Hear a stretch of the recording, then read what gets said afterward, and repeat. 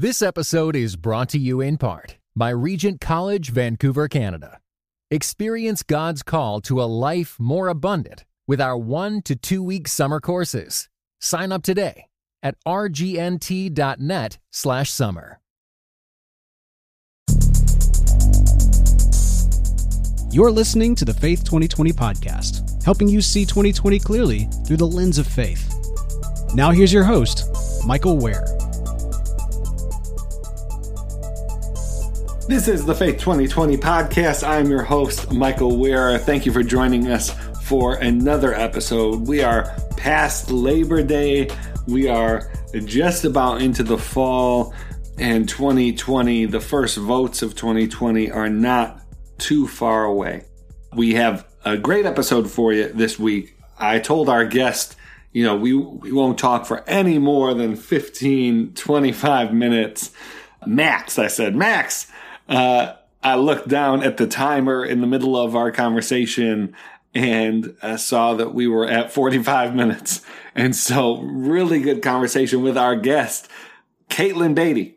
Katelyn Beaty, the former editor at Christianity Today, the author of A Woman's Place, a wonderful book, and now doing acquisitions at Brazos Press and being a public voice on so many issues, including evangelicalism and politics. And we're going to hear from Katelyn sort of from her perch about what has surprised her about the last 3-4 years of American politics, what she sees coming when it comes to evangelical political engagement, and then also just how, as an individual Christian who, is trying to navigate these issues like all of us, how do we deal with the strain and the tension and the difficulties of this political moment? I'm really grateful for the conversation that we had together.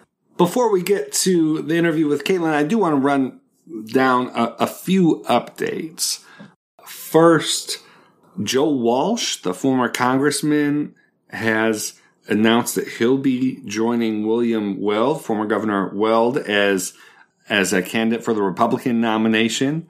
We'll see, really, for both these candidates, but especially for Walsh, how real these efforts are, if they're actually going to be trying to get on the ballot or if this is more of a media kind of thing. But Joe Walsh created some buzz. My personal view is that Joe Walsh is not anywhere near the ideal Republican opponent for Donald Trump.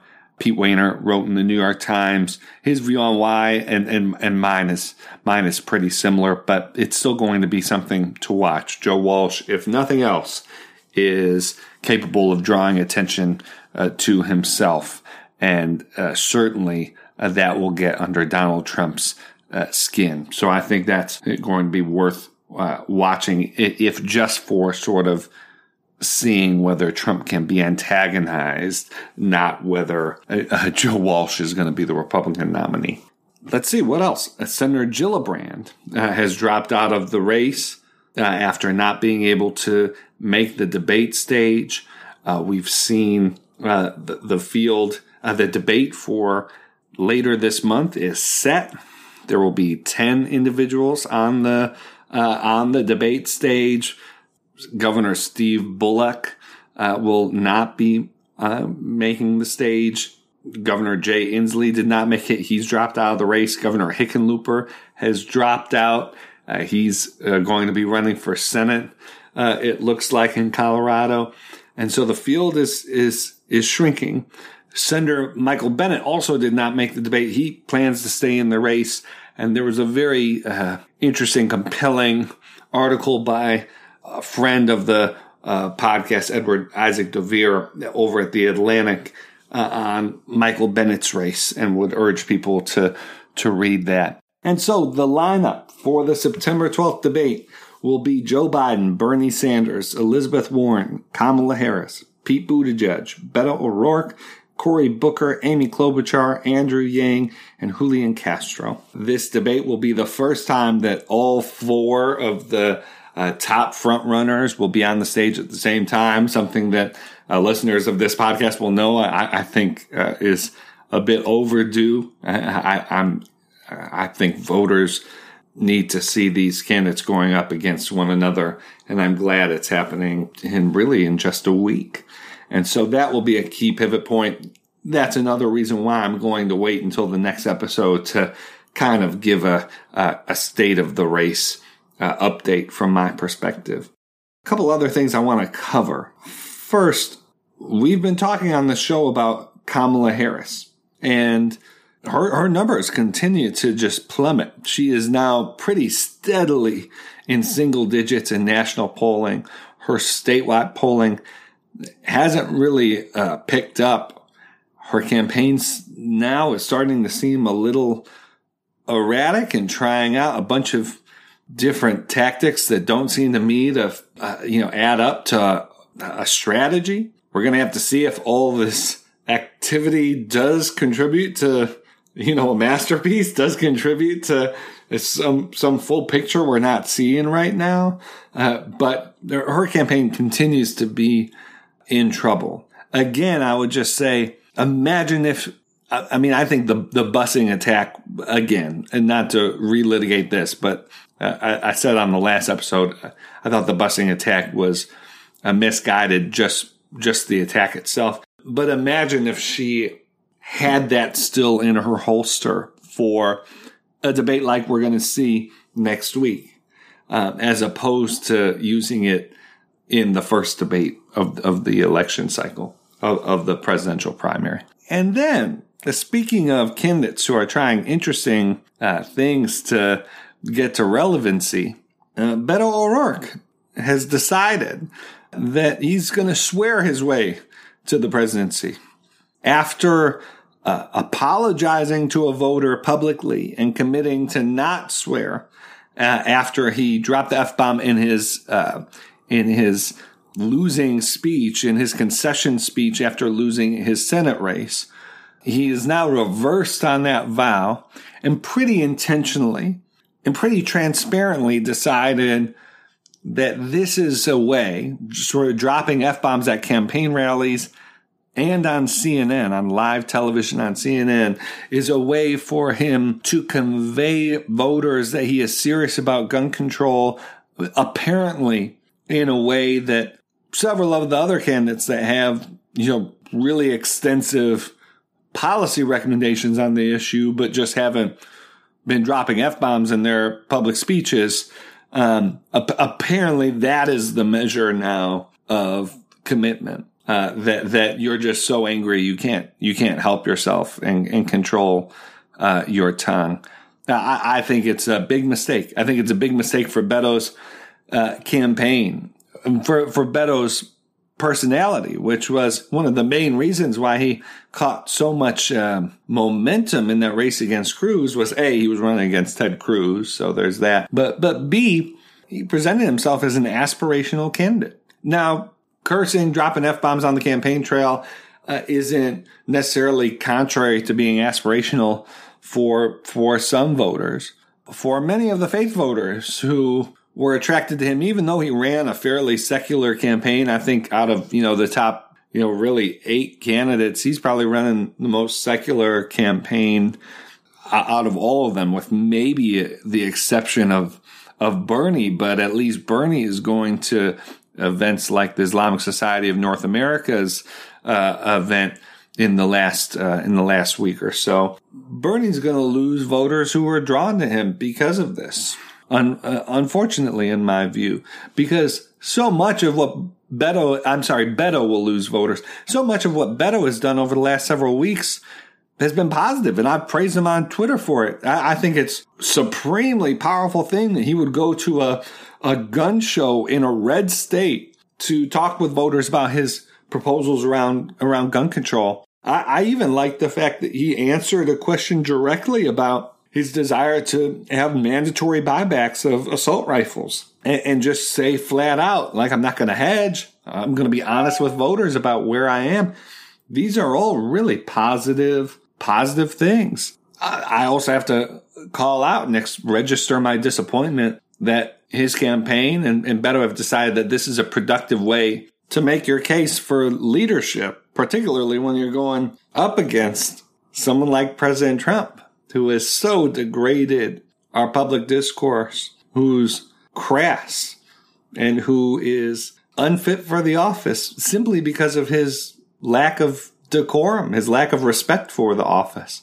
And so it was really disappointing to see this from Beto. I don't think it's going to work for him. I actually think it undermines sort of the frivolity of swearing to relevance, actually undermines what I had publicly praised as a show of purpose and conviction in other aspects of his reaction to the shooting in El Paso. So we'll watch that. Maybe I'll be wrong, and maybe voters are looking. Maybe there's a Democratic analog to the Republican show of support for someone who was just expressing anger and just sort of emoting how they felt in a way that was unmediated by the burden and responsibility of the office they were seeking. And I don't mean to compare the insane antics of Donald Trump and sort of lying about crowd size and all of that with Beto dropping a few F-bombs. But that's the thing. It's not the vulgarity that is necessarily even the issue here. It's the fact that this is strategic. And so what does it say to have a candidate who is instrumentalizing vulgarity in the way that Beto appears to be doing? If he wasn't, then as we discussed on the Church Politics podcast this week, he would have apologized on CNN as opposed to being asked about swearing and using the vulgarity he was being asked about on CNN itself. That's the sign that that the campaign had discussed this and viewed it as a fruitful way forward. All right. Again, just one last time. After the next debate, I'm going to give a overall state of the race overview. So each episode, we talk about things that have happened since the last episode. But some of the feedback that we've received is, okay, like where does all of this add up to? What's the state of the race? And so that's what we'll do. That's what we'll do in the next episode. All right, when we get back, I'm going to introduce Caitlin Beatty and really looking forward to sharing this conversation with all of you. This is the Faith 2020 podcast.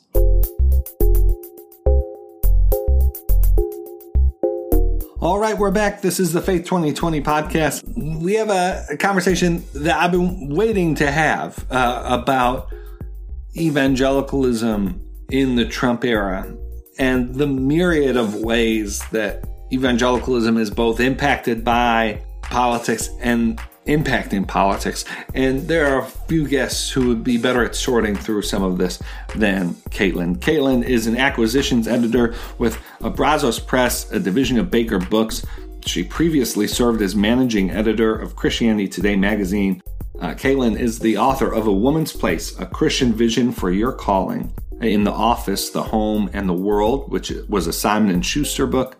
Caitlin has written about faith, politics, and culture for the New York Times, the New Yorker, and Religion News Service, among other outlets. She lives in Brooklyn, New York, and you can learn more about Caitlin at CaitlinBeatty.com. And I'm going to spell it out for you because you should learn more about her. It's KaitlinBeatty.com. All right, here is our conversation with Caitlin Beatty on the Faith 2020 podcast. Caitlin, welcome to the Faith 2020 podcast. So great to have you with us. Thanks for having me.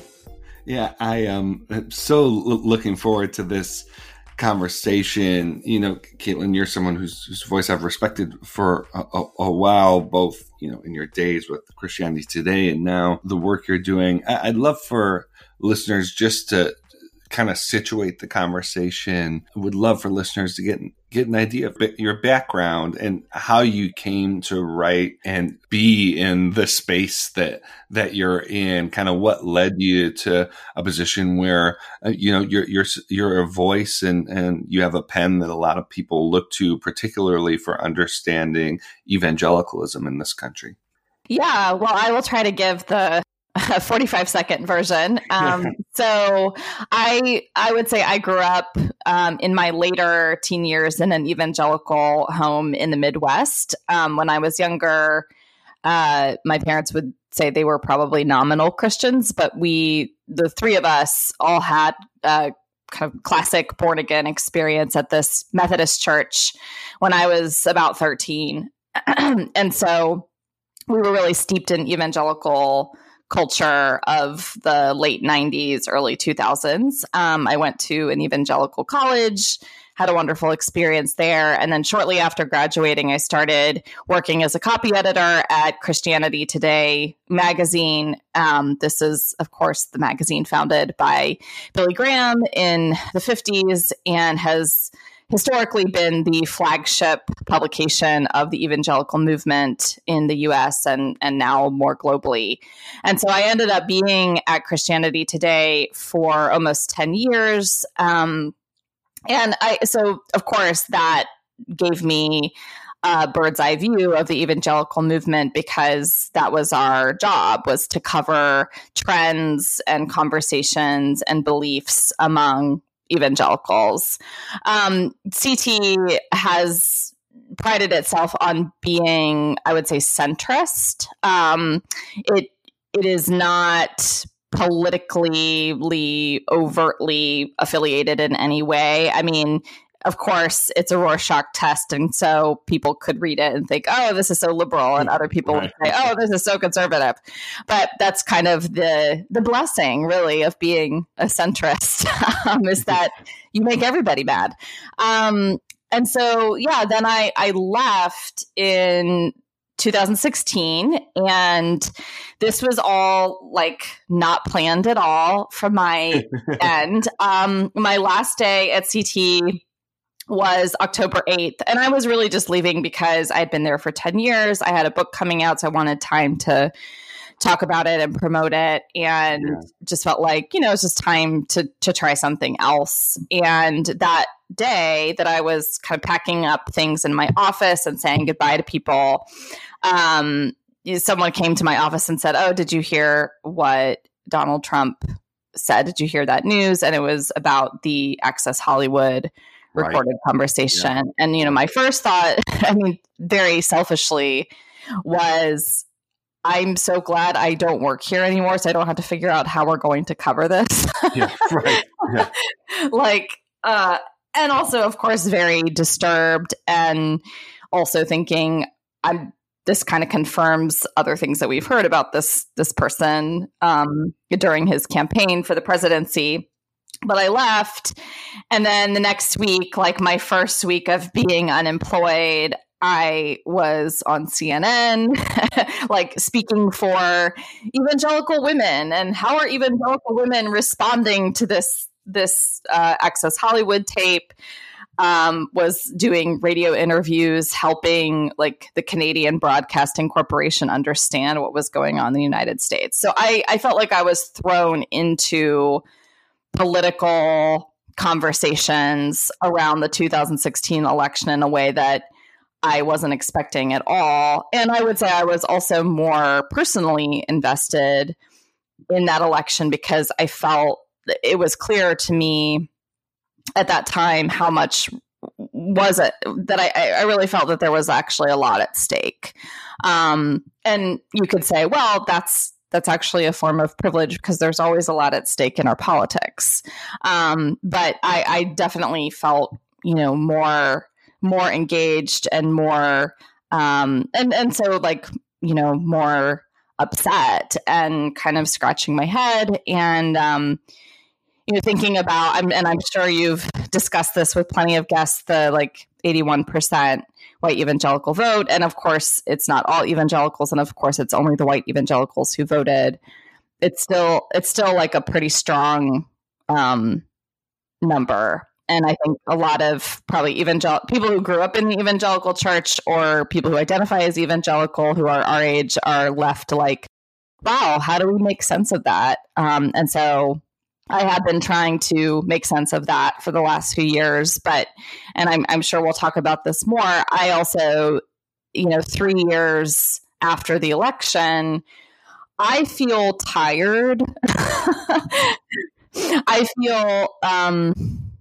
feel tempted to kind of disengage because it's keeping up with what's happening with the new election and thinking about, there's a whole more year of this and all the different issues that come out and all the different headlines, and some weeks are worse than others. It can be really tempting to just shut it down and say, you know what, I'm just going to go about doing my job, taking care of my family, paying my bills, just trying to get by without having to think that deeply about things going on in the broader world. And I don't feel like I can do that as a Christian, but I also understand the temptation that presents. Yeah.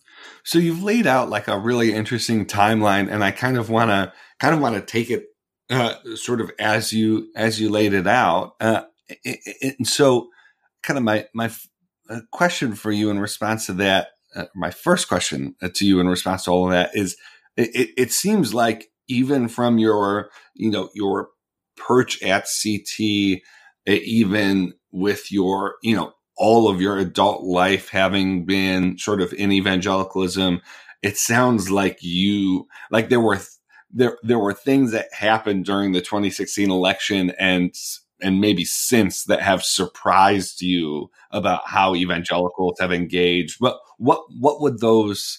How would you describe sort of the things that have caused you to scratch your head?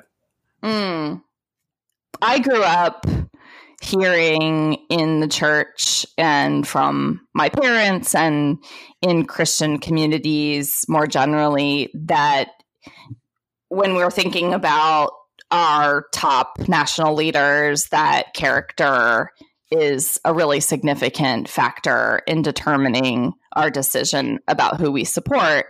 And, when George W. Bush was elected and then reelected, I'm thinking about my parents. I'm sure they appreciate being proxy for like a whole evangelical movement, Yeah. They're really great people, but I think they were happy. They were more than happy to support George W. Bush, like putting aside kind of policy and 9/11 and the educational policy.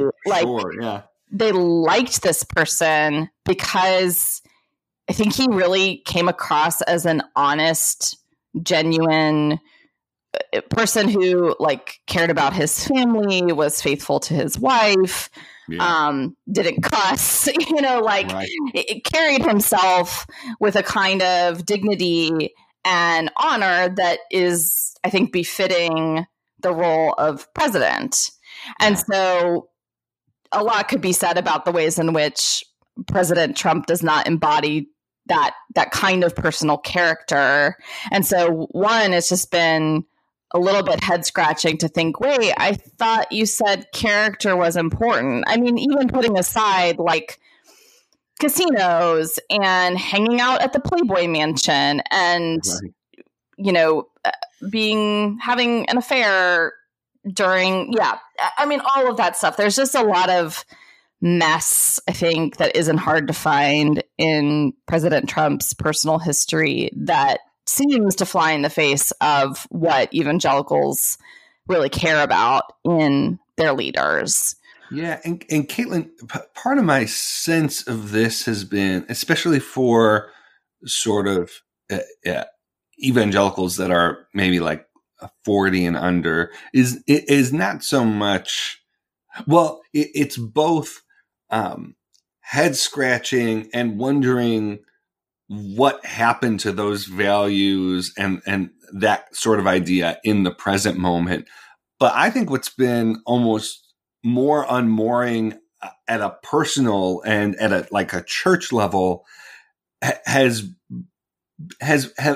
been folks questioning whether they meant it a decade and a half ago. Like it's not so much like what happened. Like, I think people can kind of understand, well, evangelicals have disliked Hillary Clinton in general for decades, and they would have, voted for anyone over that. But it's the fact that they were so willing to not just explain or rationalize the vote for Trump, but that they seem to completely disregard like you said, the idea that character matters, which was one of the primary contributions of political evangelicalism, over the last 30 years.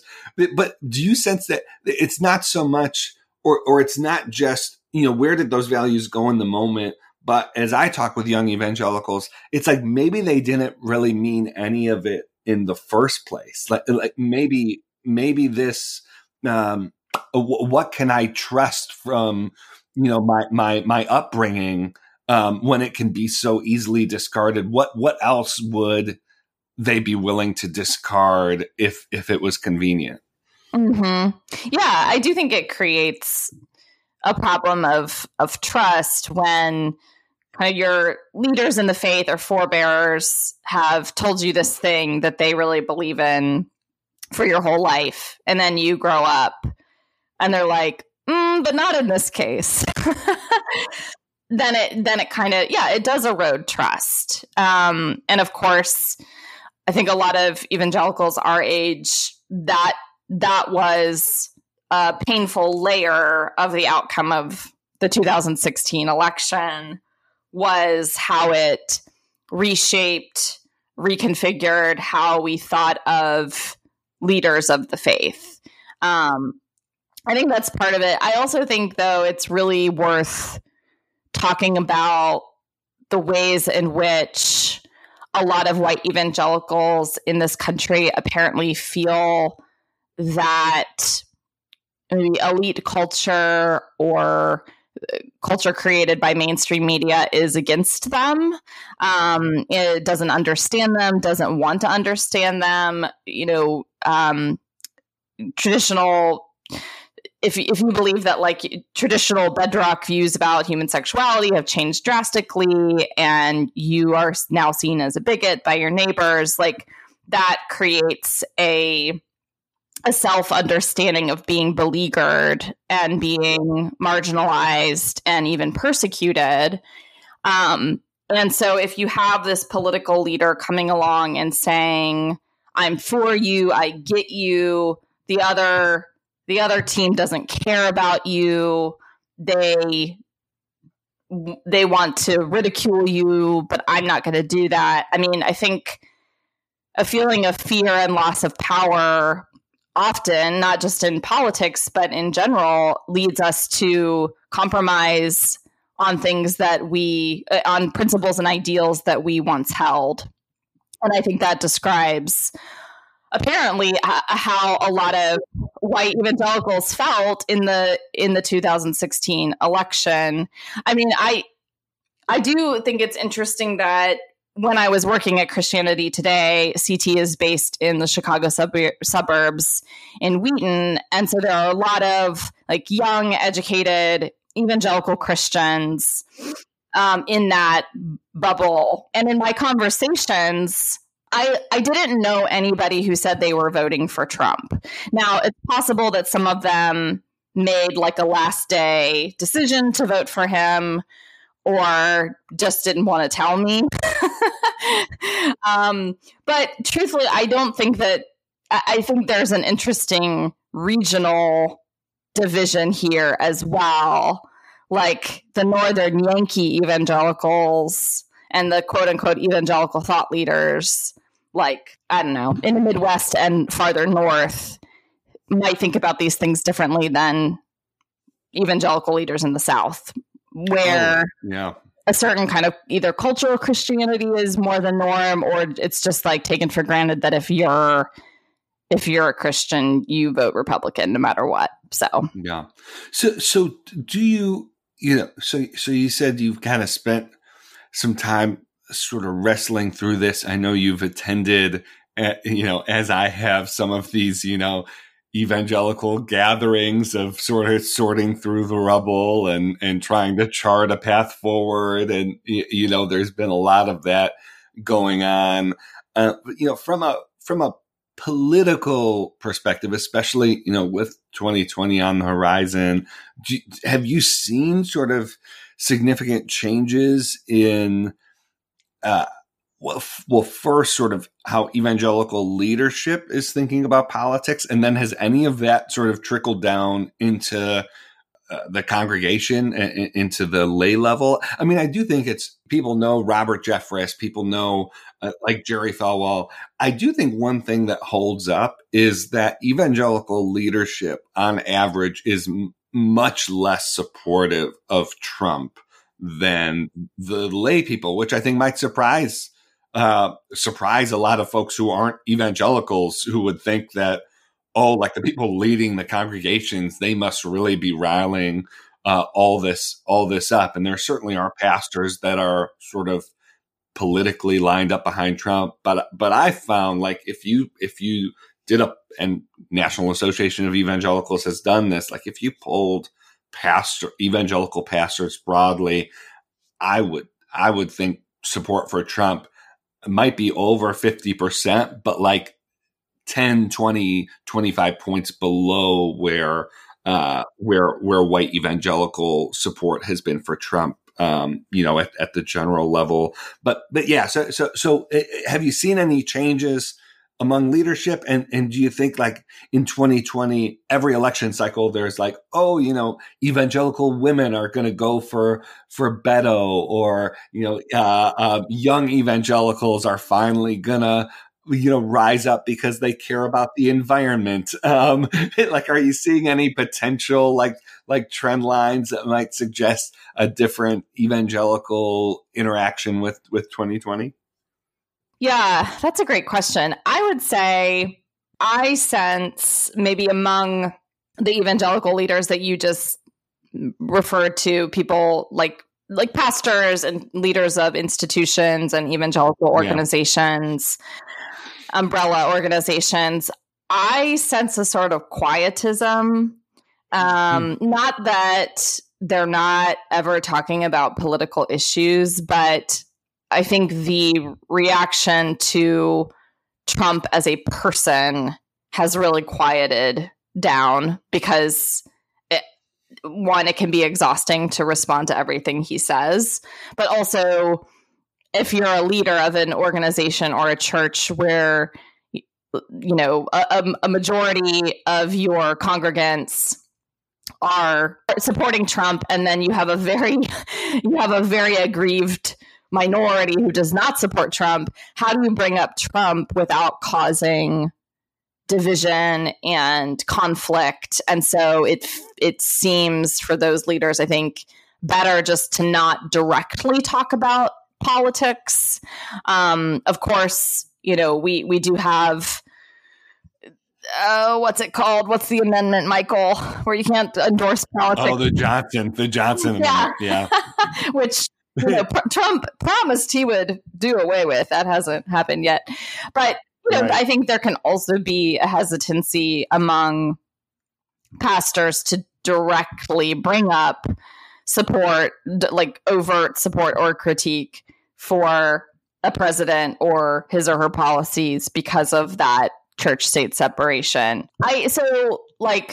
Just reflecting on Christianity Today, which I continue to follow and look to for information and kind of advice, I think I can count on one hand the number of times that CT has directly talked about the president over the last few years. Now, they are covering policies. Like, I think CT does a really good job of talking about immigration policy, how it's affecting like Christians in Latin America and refugees coming in from overseas, and how they're affected by particular policies. But there isn't a direct response to the person of Trump. And honestly, I mean, going back 3 years, we did run an overt op-ed against Trump, right, like a month before the election, that did very well in terms of readership, but also got a lot of pushback from readers who just felt like, why are you attacking this person? The other person is so awful. Like, he's pro-life. And so I think thinking like as an editor there, it just is risky to talk about Trump or talk about him too much, because you don't want to alienate your base. But you also, I think the challenge is that you're also expected to lead your base. And sometimes leadership requires saying things that people who follow you don't necessarily want to hear. And of course, how you say it and when you say it is really important. But I hope that evangelical leaders and institutions aren't abdicating the responsibility for moral clarity and leadership in a time when it might cost them some of their support. Yeah. It's tough. I get the sense that some are seeing the pushback that they get when they take it head on. And so they're trying to find sort of roundabout ways to sort of maybe attack the issue from the side. And I'm just not sure. I'm not sure the people they're trying to influence are connecting the dots when they try to sort of, in a second, third degree way. Let's say we have a political leader. How might we hypothetically respond? Like teaching principles or kind of overarching ideals. That's right. Can you trust the people that you're leading to connect the dots to say, oh, this might actually apply to a very particular situation right now? Yeah, I just think that's like a critical question. I've compared it, and I want to. We're sort of nearing the end of our time, and I want to talk a bit more about something you raised earlier. But I'll just say briefly, like I've thought of it as sort of an analog or a parallel to like the faith and work, the faith and vocation conversation, where at some point just Christian institutional leadership came to the understanding that no matter how they tried to get at it through like principles and talking about the fruit of the Spirit, like evangelicals just did not see how God had anything to do with their work, with their 9 to 5. And so they decided like the only alternative was to take it head on and to start institutes for faith and work and preach entire series on vocation and write books on faith and work as actually I wasn't planning, but as you did. And so I felt strongly over the last 3-4 years that same kind of effort is needed for us. Now, of course, the Southern Baptists have ERLC. You and I are both big fans of the Center for Public Justice, so some of that infrastructure is there, but I think much more is needed. Yeah, I think you're exactly right, and I think that the ways that the evangelical community has been affected by the 2016 election and just political engagement, thinking about politics as people of faith, it's not that like Trump created this crisis in the church, is that support revealed a deeper crisis of how few of us know how to connect our beliefs about Jesus and about the kingdom of God with the city, not the city of God, the city of man. Like, I don't feel like I ever received any sort of political discipleship growing up, aside from every 4 years knowing that it was wrong to vote for someone who called themselves pro-choice. I mean, that was truly like thinking about systemic racial justice, thinking about education reform, thinking about immigration reform, even thinking about things like local civic engagement. Like, I just never understood that would be connected to the belief that Jesus is Lord. And so now I think we are as a church, we're having to play catch up to develop a robust Christian framework for political engagement so that we're better prepared and wiser moving forward. The last kind of topic I want to discuss, and it's kind of a downer, but I think we're both going to work to leave people on not such a downer. Well, I don't know that I will. I'm just like cynical, you know. But you probably will, and you'll help. We'll see. We'll see. But what you said really resonated with me, and I think a lot of others, which is just this feeling of exhaustion and sort of futility, and I think almost a sense of dread, not just around 2020, but certainly around certainly included in that is this idea that our lives are already saturated with politics. And it's important to note the politics our lives are saturated with, it's not entirely, wonky concern for the disenfranchised. Like, that's not what is bombarding us. Like, what's bombarding us is the president, it being reported that the president wants to nuke hurricanes, and that, so I don't think people are necessarily exhausted with worrying about concrete policy to help those with need. I think what's burdensome and exhausting for people is how much other nonsense our politics throws in our way that we have to wade through in order to get to that common good. And so to just talk with me about, as someone who, as he said, was kind of thrown into not just speaking and writing about politics, but someone who was helping institutions think about evangelicalism and our current political situation. Just talk to me about sort of where you are now. And this is a tough question, but it's one I ask myself all the time. Do you feel like your efforts bore fruit? Do you feel like the work is justified by the return? Oh gosh. Well, I think it was naive for me to think that my 5 minutes on CNN would change millions of people around the world. But my mom was very moved by it. That's good. One at a time. One heart at a time. I don't if evangelical leaders and people in kind of with a public platform speaking on issues of faith and politics, if you go into your tweets thinking that your tweets are going to create a massive change in how your neighbor thinks about politics, then you're probably naive. But I do think that it's important to keep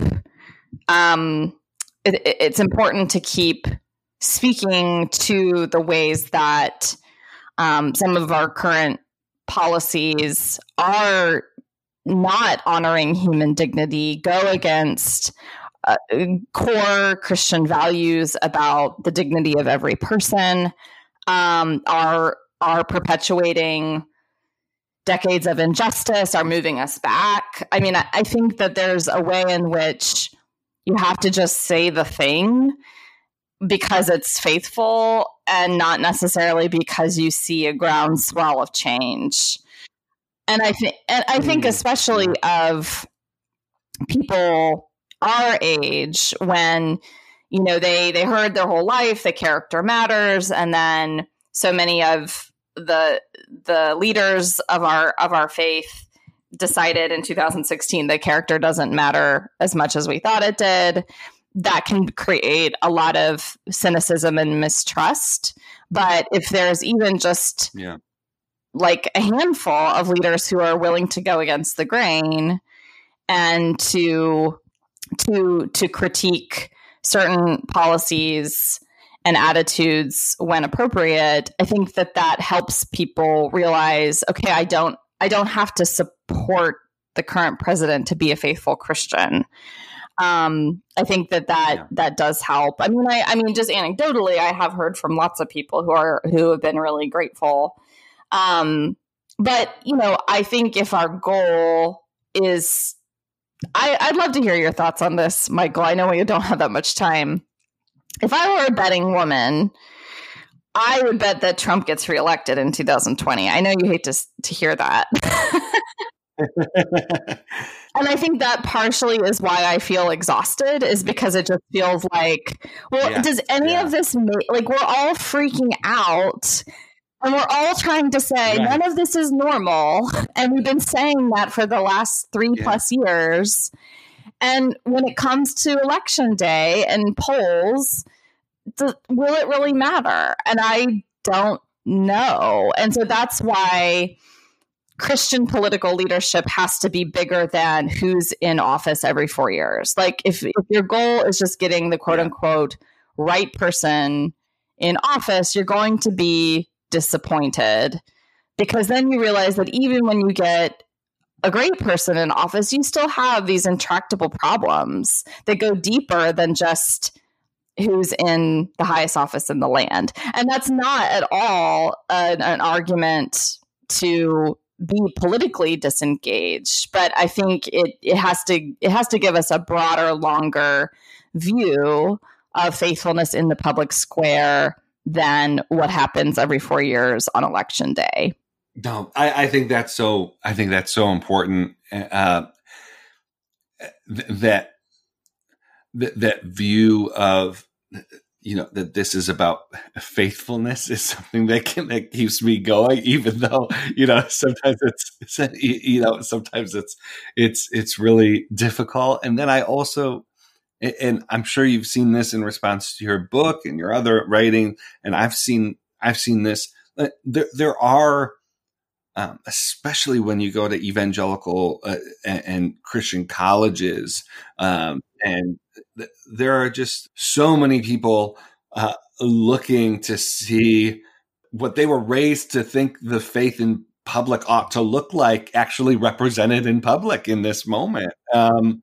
And so I do think that's really critical. As to 2020, there's a lot to say, and this podcast, we're kind of sorting it out week by week. The one thing I will say that's relevant to this conversation is, I think another layer of what's exhausting about this is the fact that I won't speak for you, but like, there are things I disagree with the Democratic Party on, and I've worked in the party, and so I always have to have the point of view. Like, if there are things that make me uncomfortable, and it was my job, then for folks who either don't know it so well or just don't have the like emotional ties to it that I do, like, there must really be some conflict. So I'm always sort of keeping that in mind, and it makes it exhausting when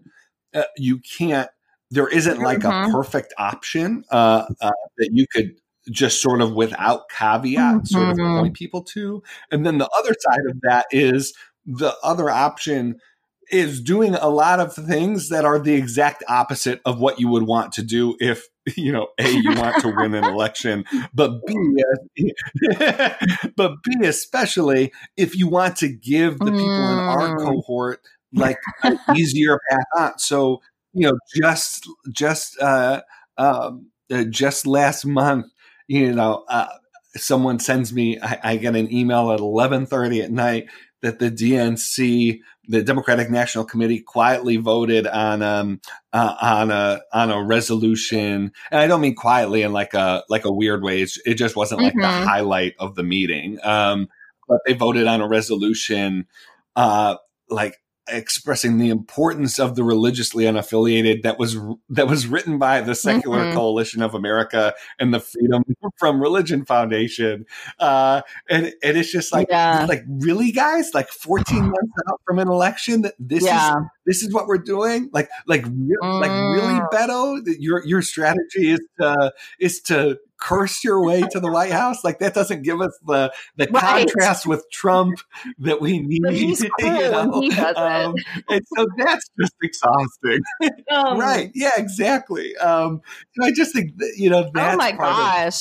I can't imagine being Michael Wear and just seeing like the complete blindness on so much of like from so many of the Democratic Party leaders to continue to do things and signal things that basically tell religious people, which by the way is like a very large swath of the population, that like they don't matter or their values don't make any sense or are retrograde or I'm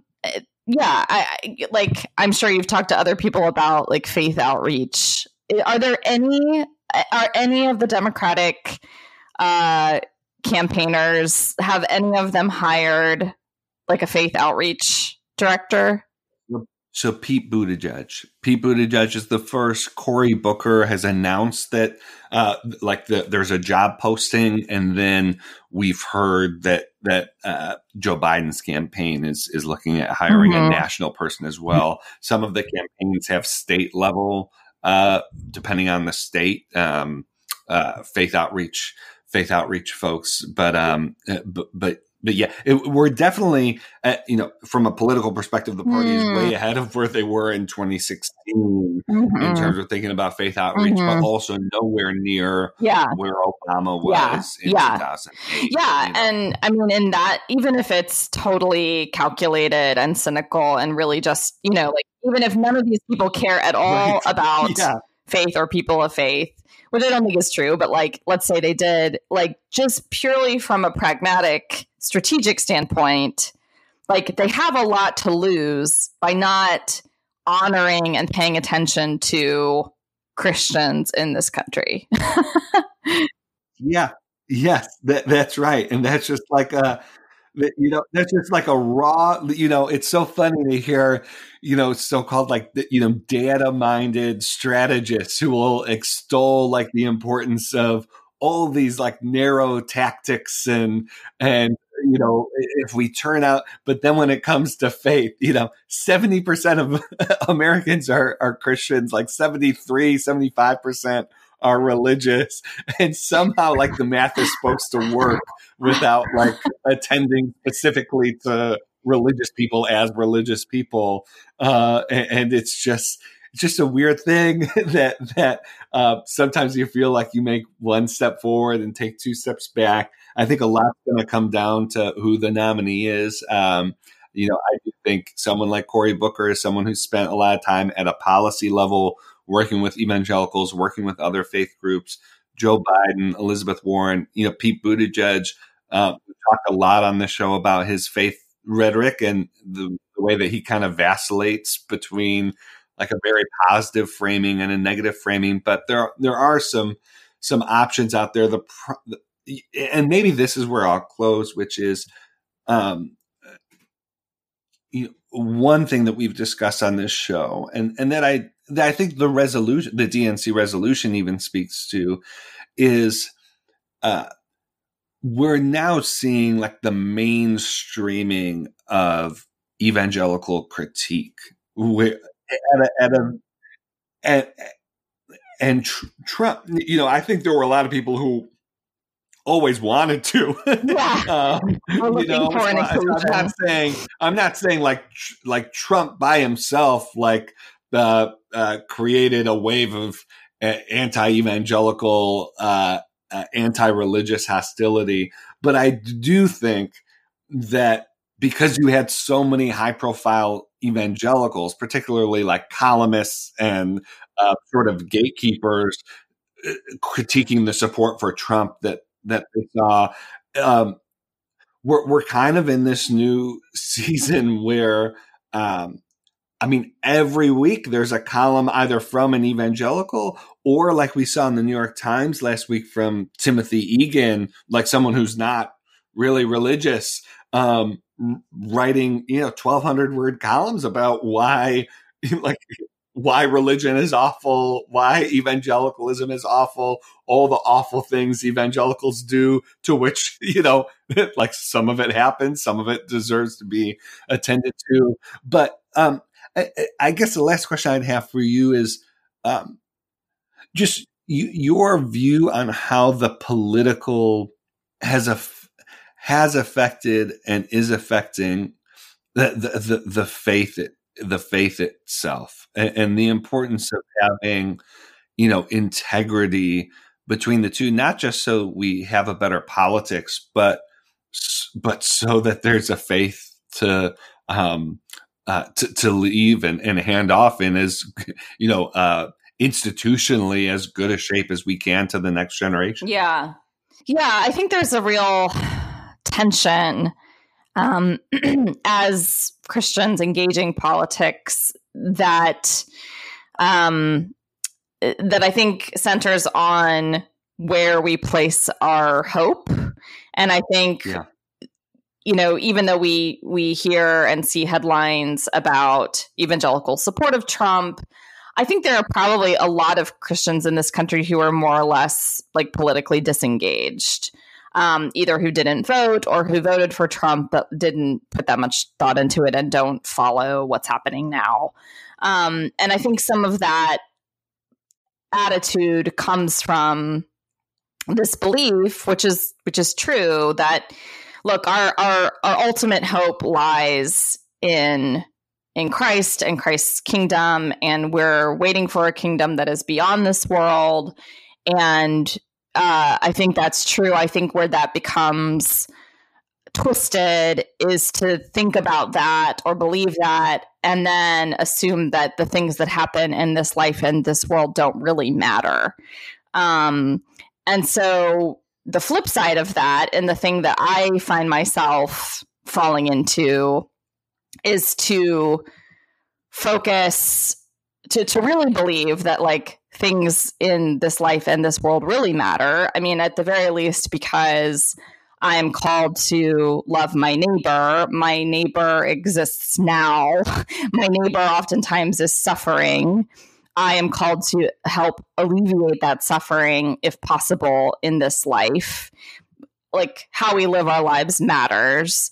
But I will admit that I don't think about heaven that much. Like, I don't really think about what it means to place my ultimate hope in a world beyond this one, because I'm so committed to the belief that this life and this world really matter. But how do you believe that without really, I think, putting too much stock or resting too much hope in the political cycle? And kind of convincing yourself that, because this, I think, is the mistake that the religious right has made for decades, and perhaps the religious left has done the same thing or is doing the same thing, which is to kind of operate from this sense that if we just get our person in the White House, if we just get the right people in the seats, then things will be fixed.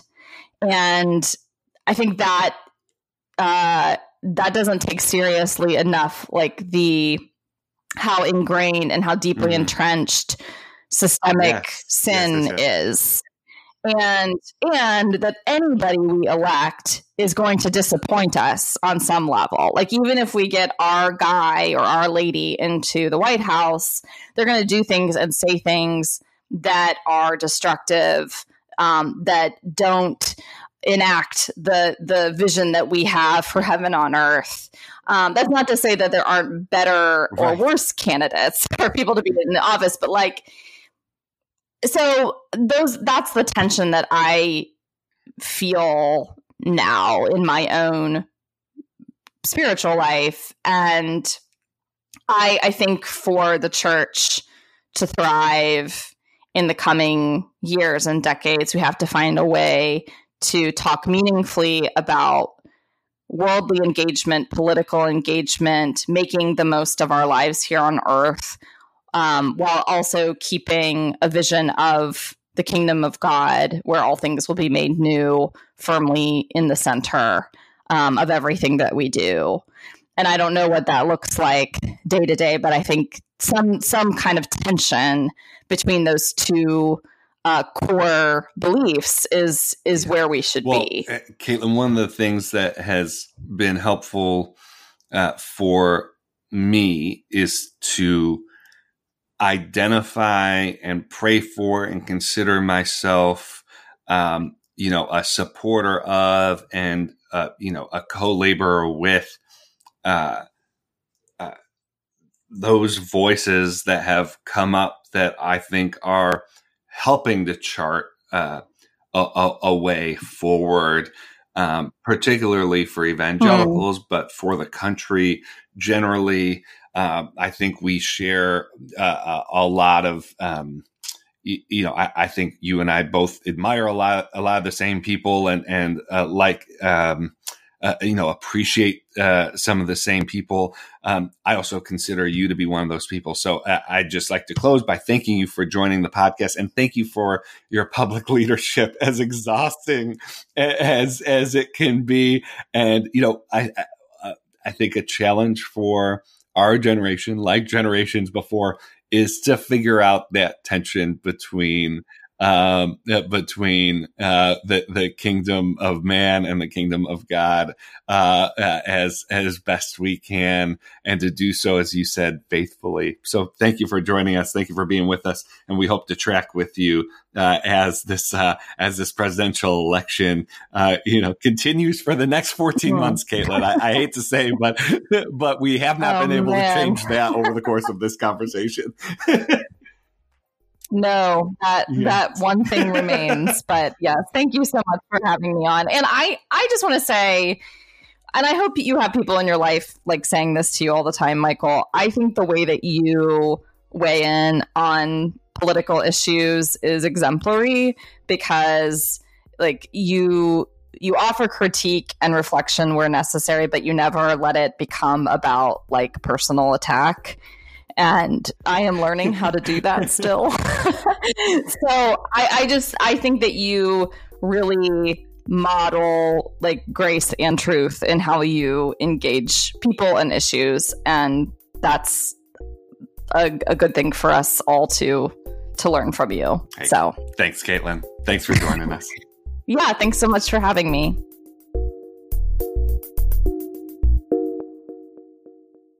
Well, I am grateful for Caitlin for that conversation. She shedded light on just the intense tension that I think many people are feeling. I don't think this is unique to evangelicals. I think it's just a symptom of the moment. But to have Caitlin sort of be so honest and really diagnose some of what's going on was helpful, and it will help guide us as we move through this podcast.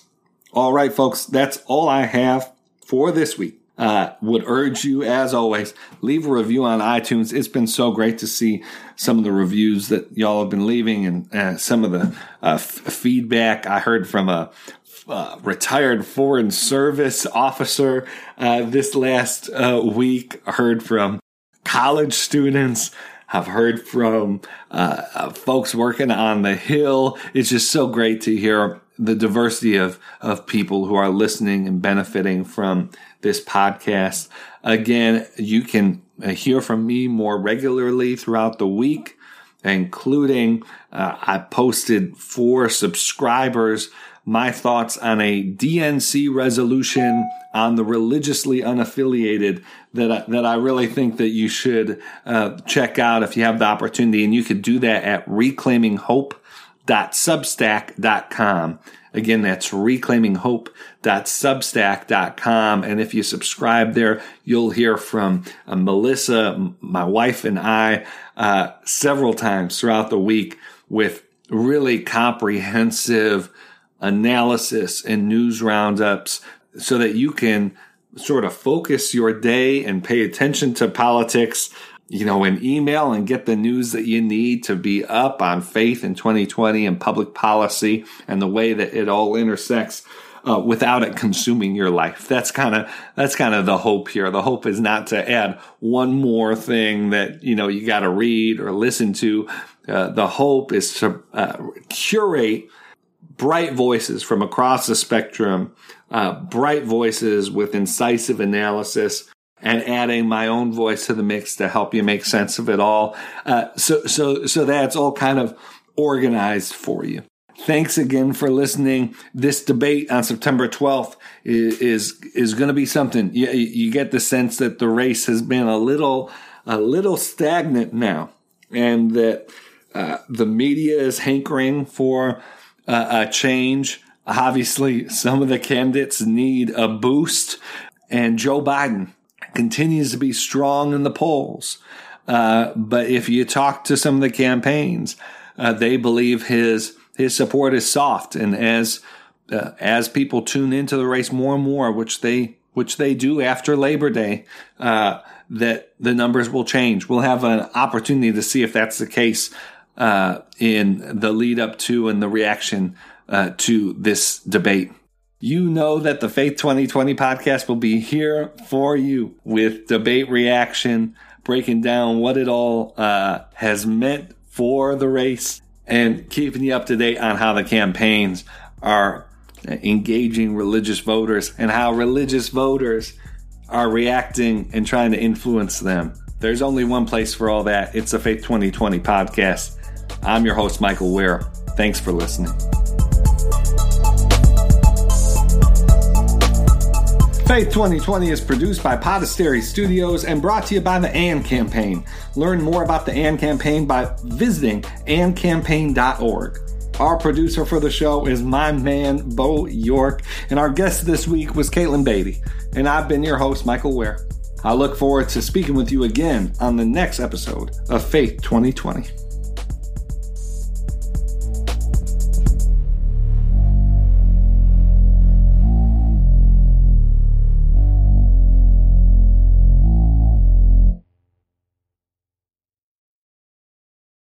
This episode was brought to you in part by the Compelled Podcast, which uses gripping, immersive storytelling to bring Christian testimonies to life. Listen to missionaries, addicts, martyrs, and more who have seen Jesus at work in unbelievable ways. Listen on your podcast app or compelledpodcast.com.